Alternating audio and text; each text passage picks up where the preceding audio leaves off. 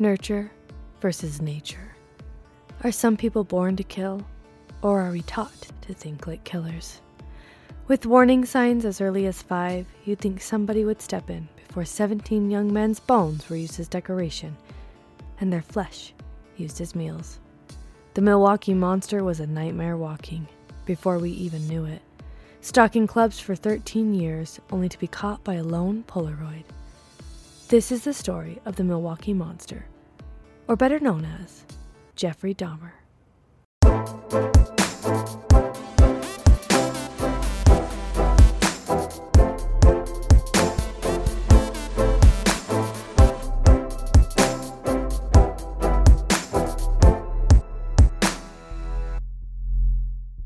Hi guys, I'm your host Lulu and welcome back to my podcast. I'm actually really excited about this short series that we are covering. I've been wanting to cover this for a long time, and I actually tried to record it once before and absolutely hated it. So hopefully this time around goes a little better than the last time. And I'm not sure how many people listen to the very end of the podcast, but if you did, you would hear that there is a disclaimer at the end that talks about just how I've done all the research on my own and that there might be false or misleading information. I am still going to put that at the end of this episode, but I also wanted to put one at the beginning. Now, I'm not sure how true this is. This might be what we do moving forward with our serial killer cases that are more recent. So in the past, and I can't remember if it was this case specifically or another serial killer case that I have listened to, the families have actually taken the person covering it to court for misleading information. So right off the bat, I want to state that nothing in this podcast should be taken as fact. We kind of do this as like a news source, is what you would call it, where I just compile a bunch of different information and I just pretty much cover the case for you to listen to, so you don't have to go to a million different places to find, the information you're looking for. And when we start to get into the victims that were taken by Jeffrey Dahmer, we are not going to say their names. I hate when we can't focus on the victims because they are victims. They're not just Jeffrey Dahmer's number, but just because it's so recent and just, so everybody involved does not get in trouble or anything, we're going to go ahead and leave the names out. If you do wish to follow along with the names, you can just look them up. It's very easy, and then any other, news article will give you their names. Also, side note, my newborn refuses to nap again today, so if you hear any weird grunting or coos in the background, yeah, that's him. I guess he just wants to be part of the podcast. And I also wanted to put a fun little announcement in here. So, behind the scenes for some time, I've been working on my website. I still feel like there are some corners that need to be rounded in it, and obviously those kind of things. But it's officially up. It's confessedobsessed.com if you want to go check it out. And on there, I have all the series broken down. I've got the episodes on there that I've covered, and they have all of my sources. So if you're interested in looking at sourcing or anything like that, you can go ahead and see where I've gotten all of it on these episodes. And I also have a little tab called Request a Case. Now, eventually, that will be a forum that you can fill out directly on the website. But for right now, I just have an email in there that you guys can request cases on. So if you're interested, you can check that out and you can request some cases, and I would love to start doing some listener requested cases. I've also slowly been creating some social media. Now, I'm not the best at social media. I've kind of always been one of those people that creeps and reads everybody else's posts and likes them, and I never post anything myself. So I've really had to try to actually post things So I will get better, but if you do want to go follow me on some of those platforms that I have created, they are also linked on the website. But yeah, with that being said, and all the announcements and everything, let's go ahead and get into today's episode. So Jeffrey Dahmer was born on May 21st, 1960 in Milwaukee, Wisconsin. His parents were Lionel and Joyce Dahmer. Now, Jeffrey's mother, she was a typewriting instructor, and she would often teach people different methods of typewriting as well as just improving their typewriting.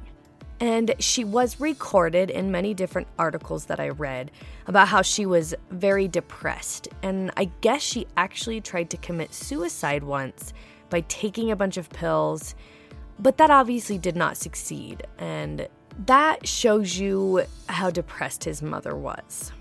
Now, a little while after she had tried to commit suicide, she actually got pregnant with her second child.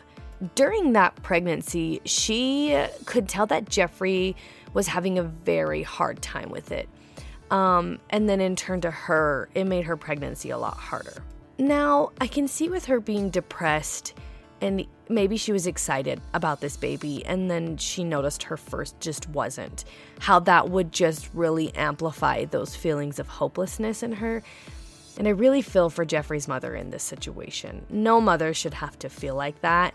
When we got pregnant with our second, our daughter was so excited. And I'm so glad I never had to deal with the fact that she didn't want the baby, if that makes any sense. And I guess Jeffrey's father had said during this second pregnancy, she was having these weird bouts of partial paralysis. She ended up getting a ton of testing done by a lot of different doctors, but none of them could figure out what was causing her issues. And they ended up giving her a lot of injections to relax her and hopefully calm these issues down. And one of those included things like morphine, and they didn't seem to help very much. And I know that this episode is not about, her second or Jeffrey's brother, but injecting somebody who is pregnant with a lot of different things, including morphine, I just feel like is very much not a good idea. And it really makes me wonder, maybe it didn't do anything to her second, but if it did anything to Jeffrey's brother, just being injected with that kind of stuff. So now we'll move on to Jeffrey's father. He was a chemist. He had actually obtained his certification from the Marquette University, and he really enjoyed teaching his sons, especially Jeffrey, about the different kind of solutions that could be created and what they could do. One of the reasons that he loved to teach Jeffrey is that Jeffrey always seemed excited to learn. He always wanted to know about these different things. He always asked his dad all these questions. And it made his dad excited to, to give that knowledge to somebody else. Little did he know, Jeffrey was not interested in the way that he thought he was. Jeffrey would later use almost all of the things that his father had taught him in his crimes. And that really sucks for Jeffrey's father, to feel like he could share this information and that his son was honestly interested, when really maybe he was at the time, but moved on to using it for not great things.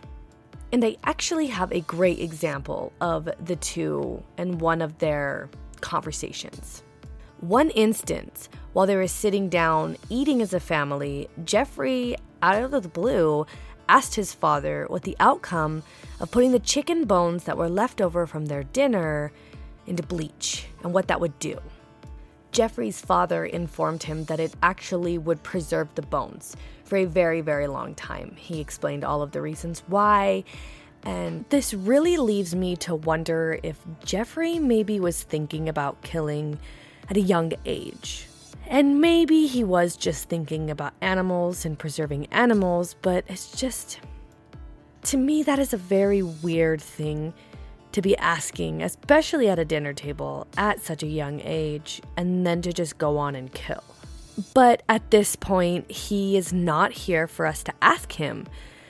And so we will never really know if that is when these thoughts started. Going back to his dad's career, because he was a chemist, it often left him away from home for long periods of time. And when Jeffrey's father would be home, 99% of his time was spent with his wife, trying to help her out with that depression. This obviously, with the new baby, left Jeffrey feeling very, very alone. He felt very much like he needed to fight for his family to pay attention to him. He just really felt like he was in a competition with his whole family, including this brand new baby, to get any sort of attention.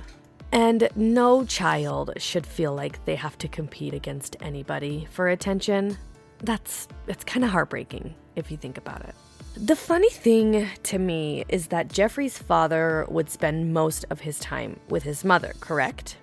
So you'd think that they were just head over heels and he was doing everything he could to make her feel better. Well, that was not the case. They actually did not have a healthy or happy relationship, which also probably contributed to his mother's depression even more. Now, as you know, when a kid wants your attention, they often start to act out. They will learn quickly that any bad thing that they do, they'll get in trouble for, and you will give them that attention. Even if it's negative, they still want it. And this kind of happened to Jeffrey, and he started acting out a lot during his adolescence. And this, in turn, ended up leaving Jeffrey very isolated from others. He really didn't want to form any sort of attachments because he did see how his family grew up and how toxic his parents were to each other.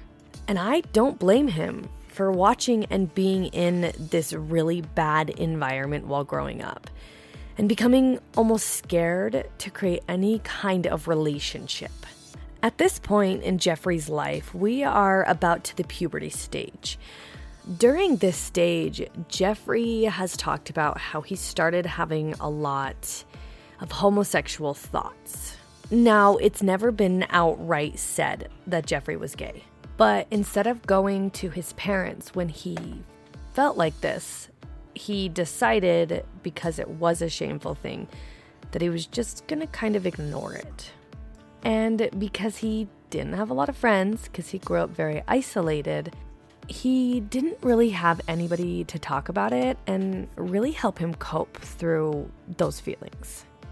And later on, when Jeffrey had been arrested, he would talk about how this is about the time where his fantasies began to shift from just normal fantasies to much darker ones. He would talk about how he began to think about a lot of murder, and at this point, he also began fantasizing about necrophilia. And Jeffrey knew immediately that these were wrong. He would try and combat these thoughts by drinking excessive amounts of alcohol at a very young age. This, in turn, obviously ended up affecting his schoolwork and his grades. And he even started to bring alcohol to school. He would either store the bottle in his locker or he would end up taking it to class.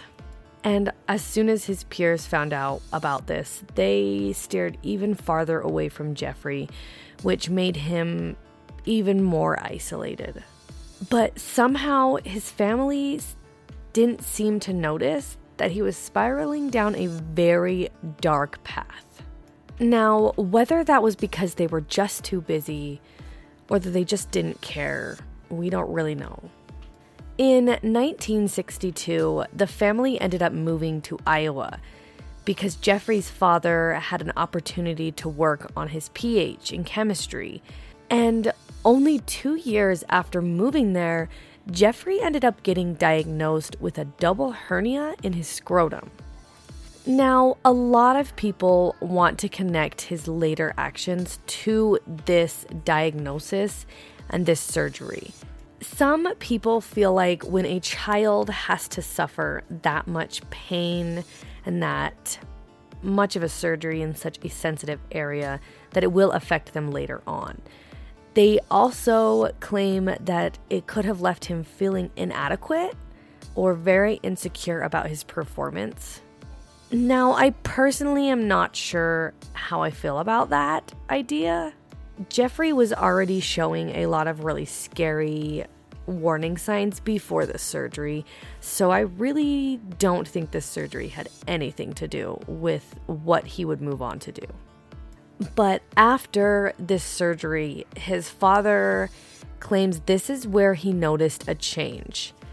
He talks about how Jeffrey became very shy and introverted. He really didn't want to talk to anybody, especially anybody new, or really experience any new type of things. But his family failed to notice him spiraling in the first place when he started taking alcohol to school and his grades started dropping.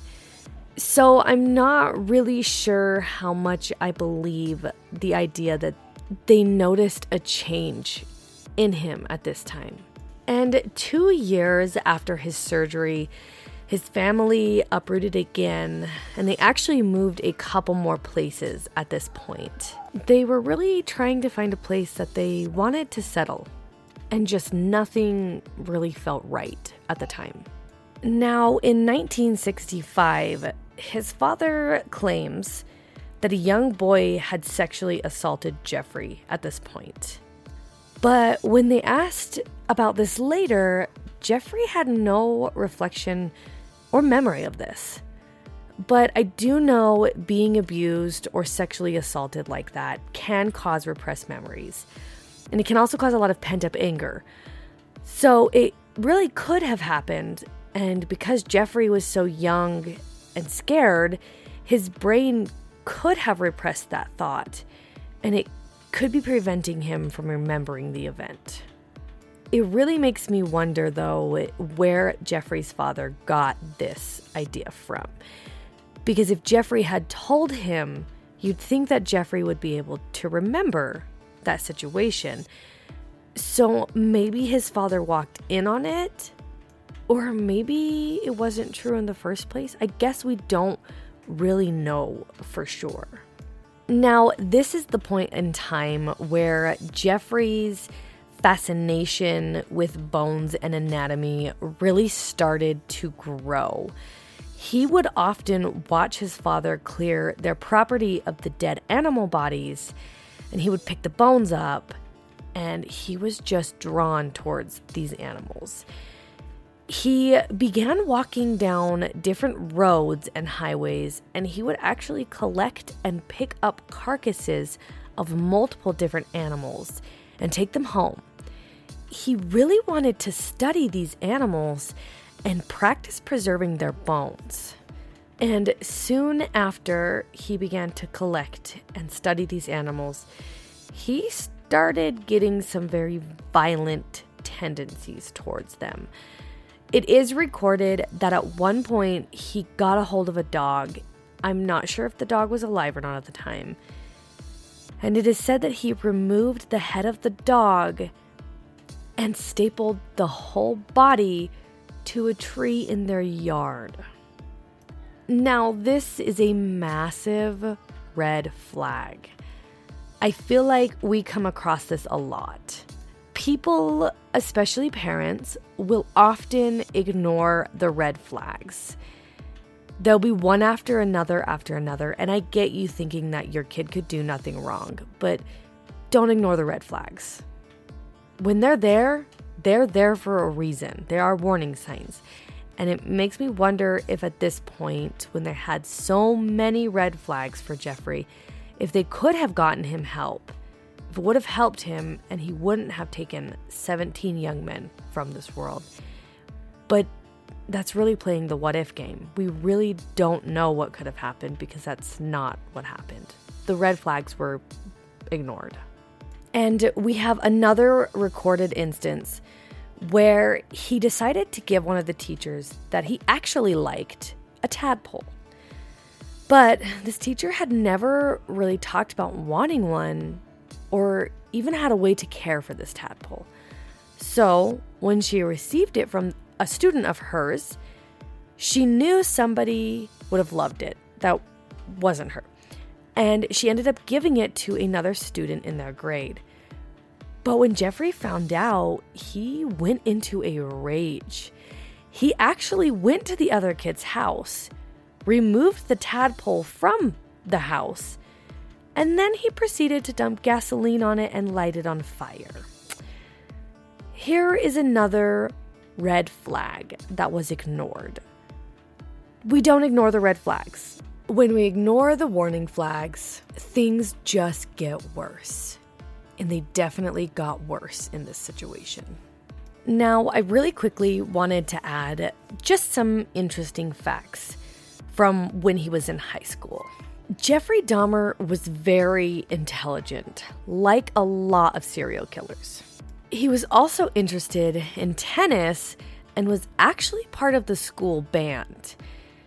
He became very well known very quickly as one of the school's misfits. And people would often talk about the really dumb pranks that he would play on people. There's recorded cases of him doing things like making weird sounds at random times, barking at people. He liked to make animal noises to a lot of students. And there was one account where he faked an epileptic fit. Now, this is just some good examples of when somebody acts out for attention. And Jeffrey, at this point, might have not necessarily been acting out for his family's attention, but if he would have kind of fell into a habit of acting out to get that attention at a young age, he probably never got out of it, if that makes any sense. Now, just with those interesting facts out of the way, we're going to hop back onto the timeline. By the time he had turned 16, he actually started thinking and planning his very first attack. There was a male jogger that Jeffrey would watch run past his house. And Jeffrey got a fascination with him. And one day, he decided he was going to hide in the bushes with a baseball bat. The goal was when the jogger came by, he was going to hit him over the head with the bat and completely knock him out, therefore giving Jeffrey complete control over this jogger, and he could finally live one of his fantasies. But luckily for that jogger, he never came by that day. So he either didn't go out that morning or decided to take a different route, which I can only imagine how that jogger would feel. If he even knows that it was him that Jeffrey was targeting, just to one day change up a routine that you have been doing and you ended up missing a serial killer. This is why having a routine is one of the worst things you can do. For example, when I go somewhere like my mother's, I will always go a different route every time. That way, if somebody's ever watching me, I don't have a pattern, because a pattern is easy to follow. Now, at this time, his high school graduation was coming up. His parents had actually decided, finally, to end their toxic marriage, and they announced that they were going to get a divorce. Now, I saw some weird conflicting information here. I saw that he was living alone at this time, but I also read that his parents had decided to finally stick Jeffrey into therapy to try to help him cope. But I don't really understand how that would work unless they both moved out and left Jeffrey at the home alone. Because if he was old enough to be living alone at the time, his parents shouldn't be able to just throw him into therapy. But obviously, because this therapy was so late in his life, and he had already been struggling with a lot of things at such a young age, this therapy did not get him anywhere either way. And a few weeks after his graduation was over, he ended up murdering his first victim. but we are actually going to get into that on the next episode. Today, we mostly just wanted to focus on Jeffrey and how he grew up and some of the conflicts he had when he was a child. But that's it for today's episode, and I will go ahead and see you guys in the next one.